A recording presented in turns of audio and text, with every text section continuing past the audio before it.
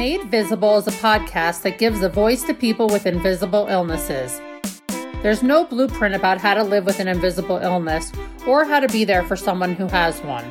We're here to help people feel less alone as they strive to create a normal life and to create an awareness of how we can be supportive of people who seem fine but aren't.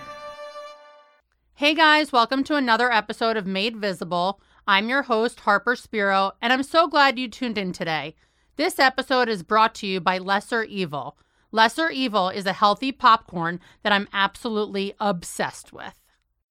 Today's guest is Madeleine DeRose. Madeleine and I met in a Facebook group and connected as podcast hosts. She shared with me that she had dyslexia, and it was a topic that I thought was so important to address on the show. So welcome, Madeleine. Hi. So happy to have you here. I'm excited. As you walked in the door, we were trying to figure out how to pronounce your name because you've got a lot of different names that you identify with. I know. How do you introduce yourself?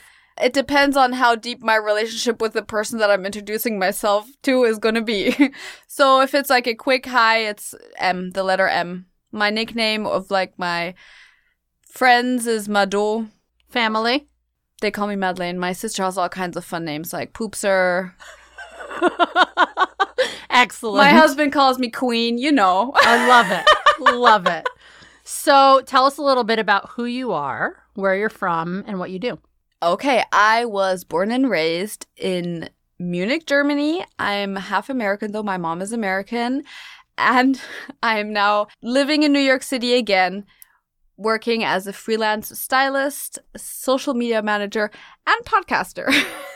And what's your podcast? My podcast is Ladies on Ludlow, telling stories about other mainly females, also mainly living in New York, and about personal growth and creative entrepreneurs and how to have a healthy mind, body, and planet. Love that. So we initially connected because of podcasting, and you were launching shortly after I did, and we were sort of bouncing ideas off of each other. And then you sent me an email saying, hey, by the way, I checked out your show a little further, and I have what I guess is an invisible illness, and maybe we should talk about it. So here we are. You were diagnosed with dyslexia. What does that mean to you? When were you diagnosed? Like, give me the rundown. All right. So I felt like I wanted to be on this podcast because I was always very open with dyslexia, and I also feel like there's a lot of misconception when it comes to it. But I'll probably get back to that later. I'll start at the very beginning. So my mom said, and in preparation of this podcast, I kind of revisited the whole thing with her because obviously I, remember part of it. But yeah, she basically said that she noticed when I was very young already that I was very sensitive to noise and touch. And that, I had a couple, like I call them meltdowns, that I still do, And she's like, oh, okay, maybe we should see what's going on. I'm very different than my sister who was like quiet and all that. Then she also told me the story that when she wanted to get me into school, my birthday's in August, so they were like trying to get me in early basically. And apparently I was asked to draw my family. And I drew a house, and the people, whatever, were like, well, where's your family? And I said, well, you can't see them because they're all lying in bed. And, like, you can't see them through the window. And my mom was like, this kid thinks differently. Outside the box or in the box. Exactly. So they had me tested, basically. And I remember as a kid, like, I was doing all these tests. And the first time people were doing the tests, they're like, okay, this kid is very dyslexic, and told my mom to stop raising me bilingual. And she was like, F that. And obviously I'm super grateful for that because I would not be anywhere near I am if she wouldn't have done that. So then there was another incident which I really remember clearly in my head, and it was third grade, where the teacher said to my parents, you can basically give up. This kid is never going to really be able to read and write. And my parents, again, were like, F that. And I do remember that school was just extremely hard. And that's like one of the misconceptions that I kind of want to talk about, that when people hear that I'm dyslexic, they're like, oh, I also mix up left and right. Or, oh, I also have trouble reading. And I'm like, yeah, but it's different. So my mom back then was like, oh, I don't know, what to do. And she was researching a lot. And I just remember that she told me she researched like all these celebrities who are dyslexic. She's like, but Whoopi Goldberg is dyslexic. And I'm like, okay. Oh, good. I have more confidence around this now. Everyone loves Whoopi, right?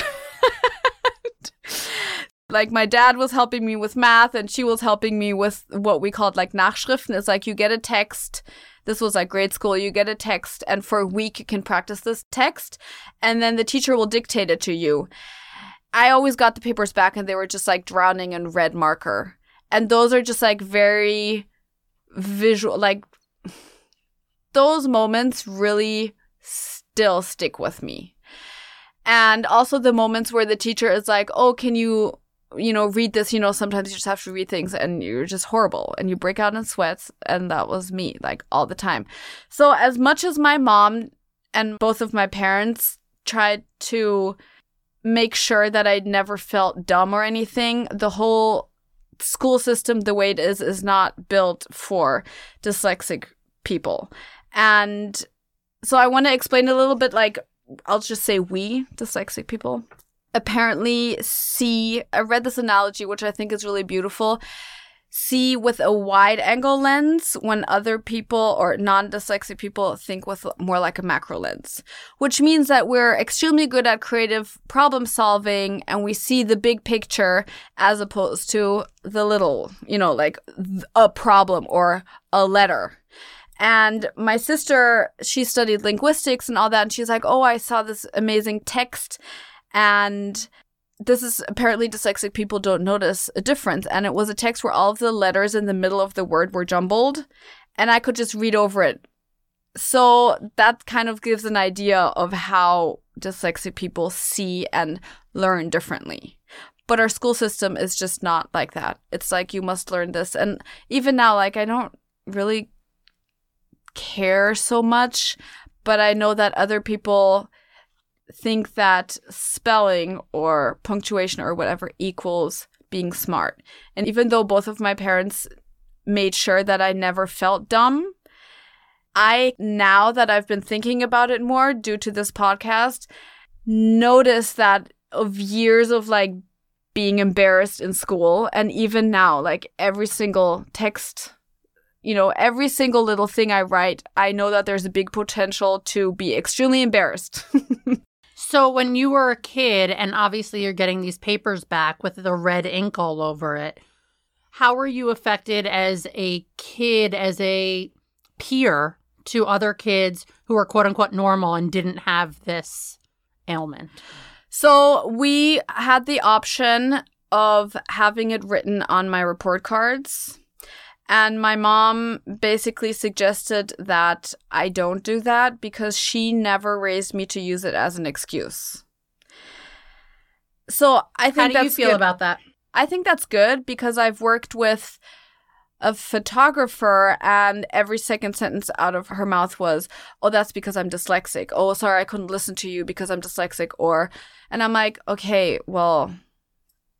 I saw a post on Instagram today of people with OCD and people without OCD. And the people without OCD are often people that use the phrase, I'm so OCD, I have OCD. And the people who actually have OCD would never use that terminology because they would talk about the actual symptoms or things that are bothering them that they're affected by.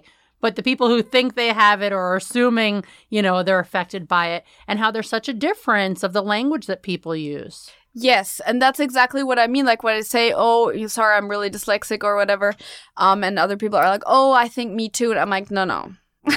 No, I don't think so. I mean, of course, yes, maybe, but probably you just are not so good at spelling, but you still think the way the rest does. So you appreciate the way that your mom handled the situation in school and not letting you be defined by it. Yes. And recognizing that you were still a student and capable and, able to graduate and go through life.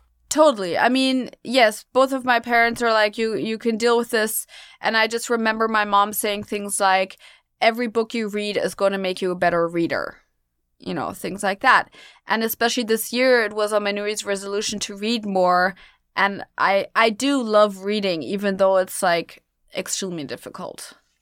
That's what I was just going to say to you is what things do you find are harder for you, or, you know, you feel like you're different because of this? That basically, so I'm, you know, being freelance, I write a lot of emails. I wrote an email to you. I had a blog. I blogged, and I never let being dyslexic stop me from having a blog. But people would like contact me and being like, yo, you need to have a proofreader. And then I did, you know, my sister would do it for me. But any professional email that is somewhat important needs to have someone else read over it. So that slows down the process. And then every time I like really try to not have any mistakes and I send it and I still have mistakes, I'm like, Do you have the signature at the bottom of your email, like the iPhone, like, sorry, I'm not using autocorrect. You know what I mean? But I am. But I wonder if I just had an idea, and this is great. If I did not have autocorrect, I probably would live in a cave somewhere. But my thought is, what if you put in your signature, like maybe it's promoting my podcast, we'll take that. Like if there are spelling or grammar errors, it's because of, you know, click here to learn more about why it is. Yeah, I was thinking about that, but that's basically the same as having it written on my report card. Right. It's an excuse. I did think about that. In like my About Me page, you know, like fun facts about me. And it was like superfoods geek, crazy cat lady, dyslexic AF. Or hopelessly dyslexic, I wrote. And this text, again, I had proofread by my friend who works in PR. And she said, I wouldn't put that in there. And I was like, why? You know, it defines how I think and it defines everything I write. And then she was like, well, and that kind of really it really took me back. She said, well, it might stop people from wanting to work with you. And I was like, ooh, that really kind of hurt. And I took it off. But at the same time, I want to raise awareness for it. But I still accepted the fact that someone in PR might think, ooh, we can't work with her because she'll have lots of spelling mistakes. And that's why I want to just, again, like put out there that having spelling mistakes is not equal how smart you are. Even though, I mean, I'm talking to myself here. You know what I mean? Yeah. Everything you say, you are talking to yourself. Yeah, absolutely. So have you had any situations work-related wise that didn't work out because of it? Yeah, there was like a public speaking thing that I applied for basically, or I knew the organizer and I said, hey, I could, you know, give a speech on this and this is a speech, okay? And she was like, I'm not so sure. And also she was one of the people who mentioned how many mistakes I have on like my blog posts, which is why I enjoy podcasting so much more because all of the notes are just for myself. Yeah, so that was one of the things where I think something professional was affected, but honestly, I think it's affected a lot more than maybe I don't necessarily know. Is it a concern, or did it become a concern once you heard from this publicist friend that, you know, this is something that could potentially harm you? Yes. And due to that and this podcast, I've been thinking about it more, but yeah, that's the way it is. I think it's one of those things where people are either going to like you or they're not. And they're going to take you as is with whatever you have, or they're not. And I think about places that I interviewed. There's this one job interview that just completely torments me from 10 plus years ago. And I remember walking out of the interview, hysterically crying, calling my mom. And she goes, do you even want to work there? The way that they treated you? And so it's the same sort of thing here. If someone's going to turn you down because of this, when you're a smart person and capable and, you know, able to do the work that needs to be done, that's on them and their loss. Yeah, I'm going to agree with you. But on the other hand, sometimes it's a nuance that decides between you and someone else. Absolutely. And that might be that. And that's also embarrassing. Like, if you make a spelling mistake, everyone's embarrassed by that, right? So how often are you sending things to people to proofread? Any email that is somewhat important is usually proofread by my sister. I mean, applications 100%, and then any email where I mean, yours was probably proofread. Support for this podcast and the following message comes from Lesser Evil. Lesser Evil was born from a desire to make sinfully tasty snacks with clean, sustainable ingredients. At their factory in Danbury, Connecticut, they control every single thing that goes into their products. Their family of snacks includes Buddha Bowl popcorn, Paleo Puffs, and Green Elephant chips. I am absolutely obsessed with their Buddha Bowl Himalayan sea salt popcorn, like legit obsessed. It's absolutely delicious and feeds my popcorn craving every single time. I'm really mindful of taking care of my body to maintain my health, and I love knowing that Lesser Evil snacks are good for me. To try Lesser Evil's amazing snacks for yourself, go to lesserevil.com and use promo code MADEVISIBLE for 20% off your order. That's lesserevil.com, promo code MADEVISIBLE for 20% off. And now back to the show. I mean, it's even text messages where I don't know like how to spell a word that autocorrect can't even help me out. I'm like, oh God, I just need to get it close enough so autocorrect knows what I'm talking about. Or I translate it. Like I'll put it into Leo and I'll translate the German and then I'll see what it's spelled like. So those are like little tricks that I use. At what point do you feel like you tell people or need to tell people that you have dyslexia when, you know, it's not in your bio or it's not something that you lead with? How do you decide when and if it's relevant? I rarely just come out with it just because, unless either it'll come up in conversation or there'll be something that I need to maybe say, oh, that's because I'm dyslexic or whatever. Do you feel like that's defending yourself? No, more like an explanation, and I'm not embarrassed by it whatsoever. Like, my sister always called it, like, a Lexi moment, so we have, like, that, and I also say it with my husband, like, oh, I'm having a Lexi moment, things like that. So it's more like a playful thing. But it's great that you're able to make light of it. I mean, I think that's something that is talked about a lot on the show of, like, how you choose to carry yourself and what it is that you're living with instead of, you know, suffering with, or it doesn't define you. It's a part of you. It's something that you deal with and whatnot, but you don't struggle with. You mentioned at the beginning misconceptions. Can you share more of those misconceptions and how they may have affected your life? Yeah, I mean, generally, every time I tell people that I'm dyslexic, they'll respond with, oh, I think me too. That's one of the misconceptions. Then misconception is that it relates to how smart or non-smart you are.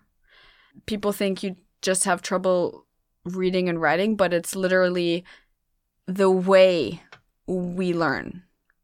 And I mean, I did go to therapy for a while. I mean, the dyslexic writing coaching, or I called her my therapist, but she was like teaching me, and that was during school, and that was amazing. And she was very, very helpful too. So it's like there's things that you can do to practice it, and that'll help you. But, you know, you can't never get rid of it. So, yeah.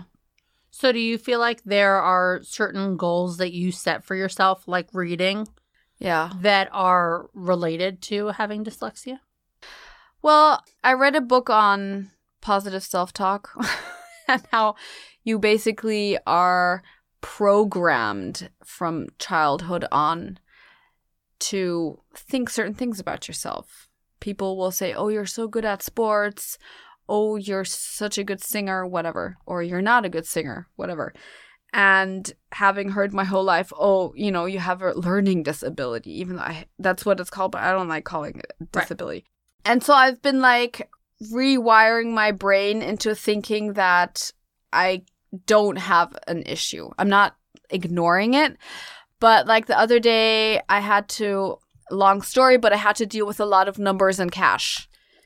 And I was meditating on it the evening and the morning before, just visualizing me dealing with the numbers, dealing with the cash, and not messing up. Was $7 short, but that's besides the point. But like the whole, you know, it doesn't... I'm not good at math either. See, but that's programming your brain. Yeah. You know, that's absolutely. From now on, you will not be good at math because, you know, your brain's like, well, you said we're not good at math, so why would we be good at this? My dad is going to be so mad that I just said that. He's always like, you can become good at math. My dad would probably say the same. But yeah, so it's those kind of things. And like the 9 and the 6, to me, it's the same number for me. But obviously, when you're dealing with money, it's not the same number. But it'll affect things like the B and the D and the P. It's all the same to me. And it even rhymes. But yeah, so that's one of the goals that I have, is to not tell myself or to not let it get worse than it is. So what role do you think being bilingual plays in all of this? Definitely more confusion. Like, I was traveling to Colombia and I was writing a lot of people that I'm going to Columbia, the school, instead of Colombia, the country, because in German you spell it, first of all, with a K, and then you spell it with a U. So, yeah. And it's so funny because I had sent my sister and she wrote back, like, the country or the school, haha. And I was like, funny joke. I thought she was being funny. But then I sent it to my friend who's Venezuelan, and she's like, it's Colombia with an O. And I was like, oh. And see, those are the things that autocorrect will just not get. Because, right, of course, because it's a completely different word, right? Yeah, so it's like, that's where the bilingual thing, like, messes with me even more, but, I can still speak and somewhat read and write 2 languages. Do you use voice memos often? I don't. Interesting, because I feel like this is an opportunity where, and I have, like, several friends that love voice memos instead of typing out text messages. No, when I write notes to myself, I really don't care about the spelling. But even sending a text message instead of doing writing. Yeah, because I can do it while I'm walking. Exactly. That's why I do it too. Yeah. So but I mean, all of the people who, like, my close friends and stuff, like, they'll know, and my family. They can all figure out what you're trying to say. Yeah, and like I said, to me, it's not that important. Like, other people don't care about grammar. And I don't really care if anything is spelled wrong, unless it's something professional, and it's very embarrassing. Why did you feel the need to start talking about this and sort of raising awareness of the stigmas around it? Because I wanted to, maybe for future people of this planet, make room. I mean, it's not like I'm that important, but maybe this podcast is that important. I'll take it. Make room for, any kind of situation. If anyone gets an email that is full of mistakes, instead of judging, being like, whoa, this person does not know how to spell and write, they can think, oh, this person's dyslexic. Awesome, I'll hire them because they're probably more creative. Like, there's a lot of positive things that come with it. And I would also actually love if the school system might also shift a little bit. And maybe the school system is shifting into the direction of, we are going to teach this kid the way it needs to be taught and not the way that is just, like, generic. Yeah. Have you thought about going back to another coach as an adult, or was that just like a school thing as it relates to this? I have not thought of that. That is very interesting. Probably my health insurance won't cover it, so no. I mean, since I do have a creative job, I don't have to write as much as probably someone else. Like, when I am at work, I'm on set and I'm talking a lot. No.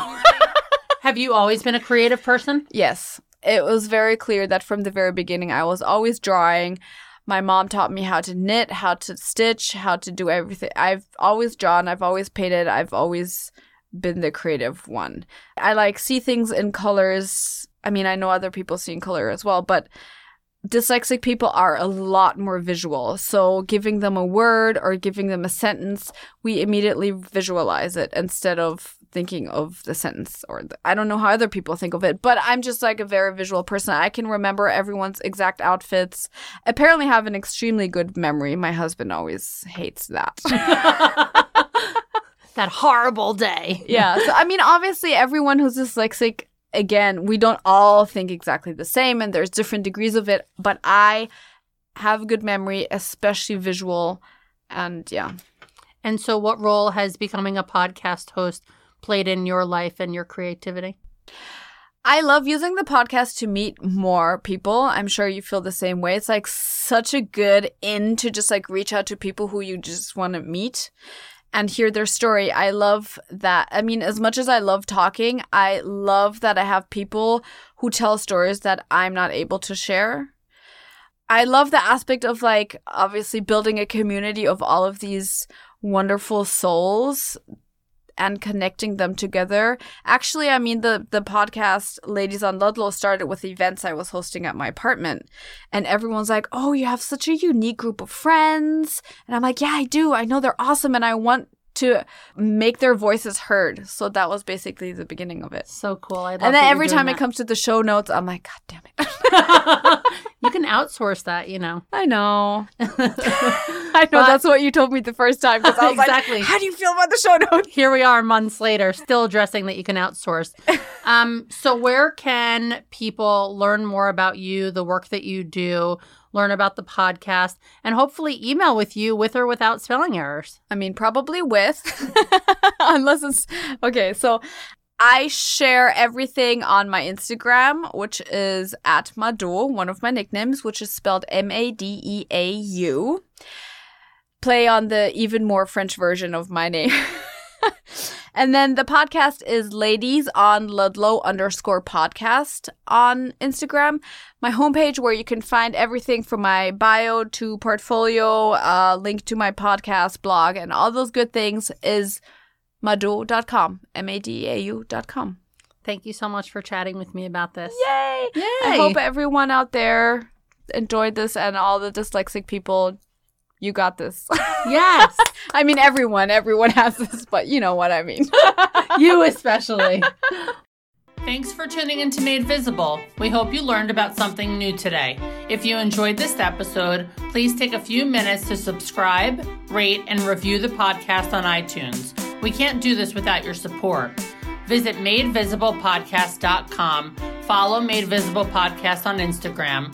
Special thanks to the team who made this possible. Elise Bonebright, the audio editor, Gemma Leghorn, the assistant producer, Dylan Chenfeld for the intro music, and Krista Gray for the logo and design concepts.